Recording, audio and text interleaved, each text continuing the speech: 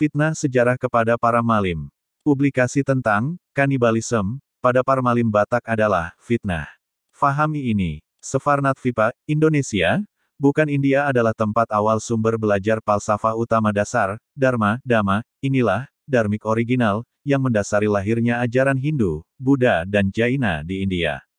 Kota suci, di area Kadatuan sebelum dan sesudah disebut, Srivijaya, di Kabupaten 13 Koto Kampar, Provinsi Riau, dibatasi dengan tanggul benteng tanah setinggi 2,5 meter, mengelilingi area pusat puja. Semasa pra-Islam wilayah ini disebut Mongtakui, setelahnya menjadi Muotakui, dan kini terpublikasi menjadi Candi Muara Takus. Tidak ada misionaris pendakwah Hindu, Buddha yang terlahir di India masa pra-Islam yang ke Nusantara, Indonesia terdahulu, dan semua situs dan ajaran asli Nusantara bukan berdasar pada keduanya tapi mendasari lahirnya kedua ajaran tersebut. Inilah dharmik original yang dibawa leluhur kita, diantaranya Sariputra kelahiran Sefarnat Vipa, Indonesia ke India dengan ritual kontemplasinya, samadhi, juga peziarah Tiongkok yang datang ke sini untuk belajar, bukan membawa ajaran Buddhisme dari negerinya lalu disebarkan ke Nusantara. Mereka adalah Fahuan 337-422 m.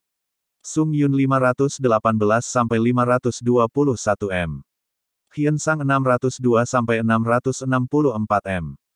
Huining 664 m 667 m. Ising 671-695 m. Atisa di Pamkara Ricnana, tahun 1013 m.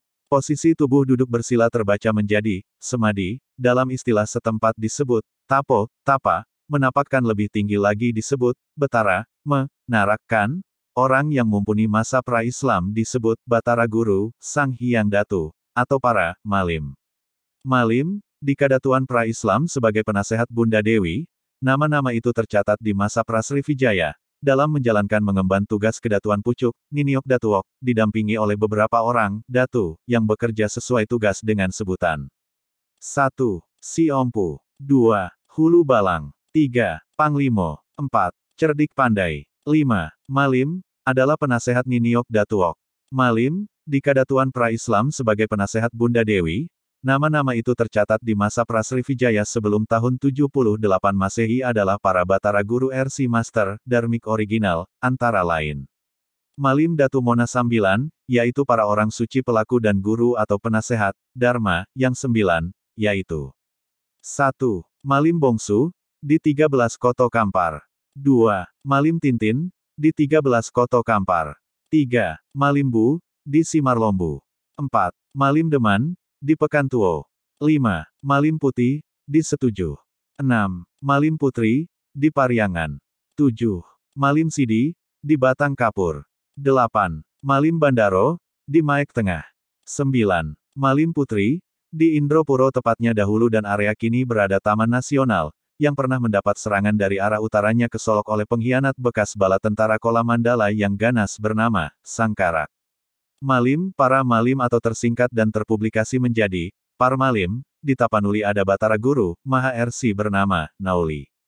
Kata tapa adalah asal dari bertapa. Saat ini kata tapa kadang diartikan tapian dan ditafsirkan menjadi tapian Nauli yang berarti tepian yang indah.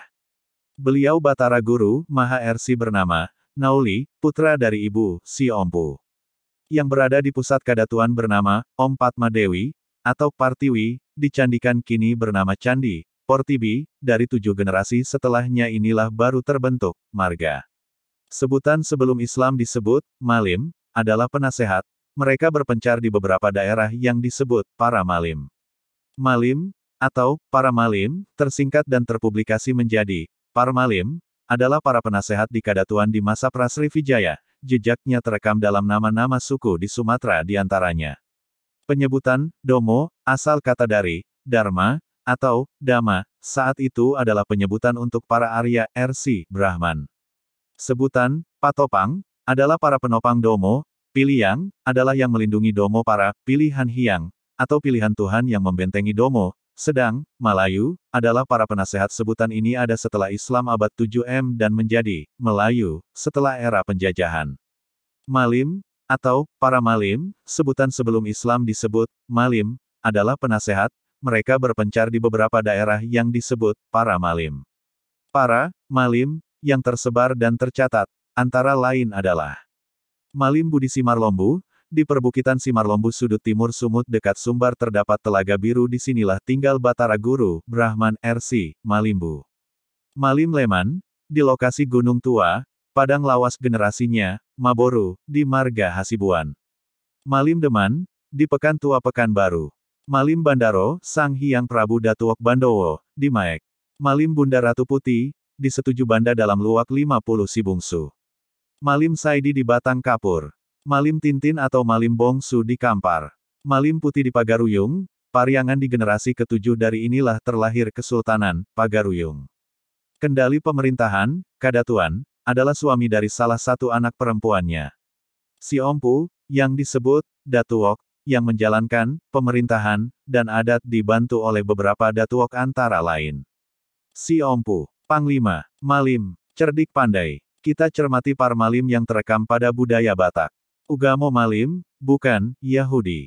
Ugamo Malim adalah ajaran asli Nusantara terdahulu yang sudah sangat maju.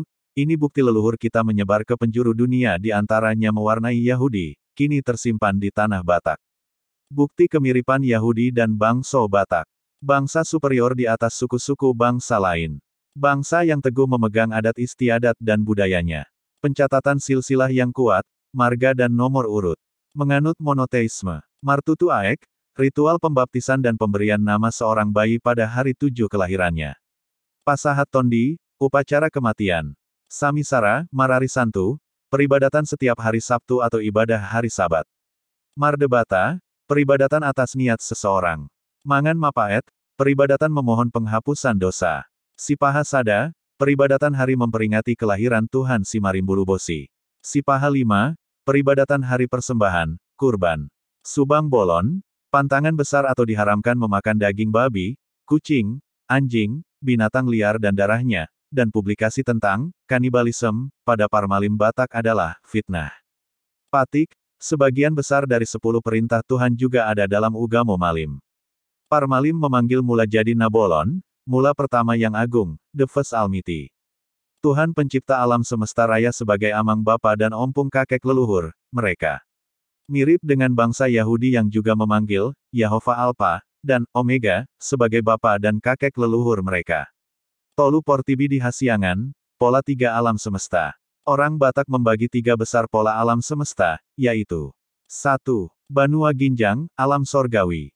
2. Banua Tonga, alam dimensi kita. 3. Banua Toru, alam maut. Parmalim Batak menyebut Tuhan, debata mula jadi Nabolon, beribadatnya, sombahyang, berdoanya, tangiang. Literasi teks kata, Hyang, adalah menunjukkan pengertian pemahaman tentang yang maha mutlak, yaitu Tuhan, Maha Esa. Hyang Widitunggal, hampir sama sebutan ini di seluruh Nusantara Indonesia. Dan prosesi ibadahnya, terbentuk dari 2 suku kata, yaitu sembah dan kata Hyang, dalam satu kesatuan menjadi sembahyang. Ini bukan dari India. Sang Hyang Datu Indra Brahman, adalah tokoh kadatuan setelah bernama Srivijaya. Pada abad ke-7 tahun ke-40 menganut Islam setelah mempelajarinya selama 13 tahun dan mengganti nama menjadi Abdullah Amirullah, bukan berarti beliau sebelum berislam adalah Hindu atau Buddha. Tidak ada misionaris pendakwah Hindu atau Buddha yang terlahir di India masa pra-Islam yang ke Nusantara, Indonesia terdahulu.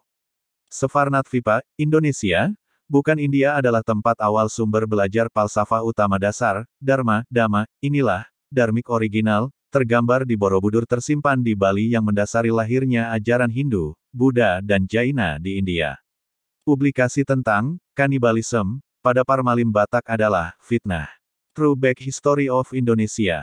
Exploration dan Research by Santosaba Revisionis History.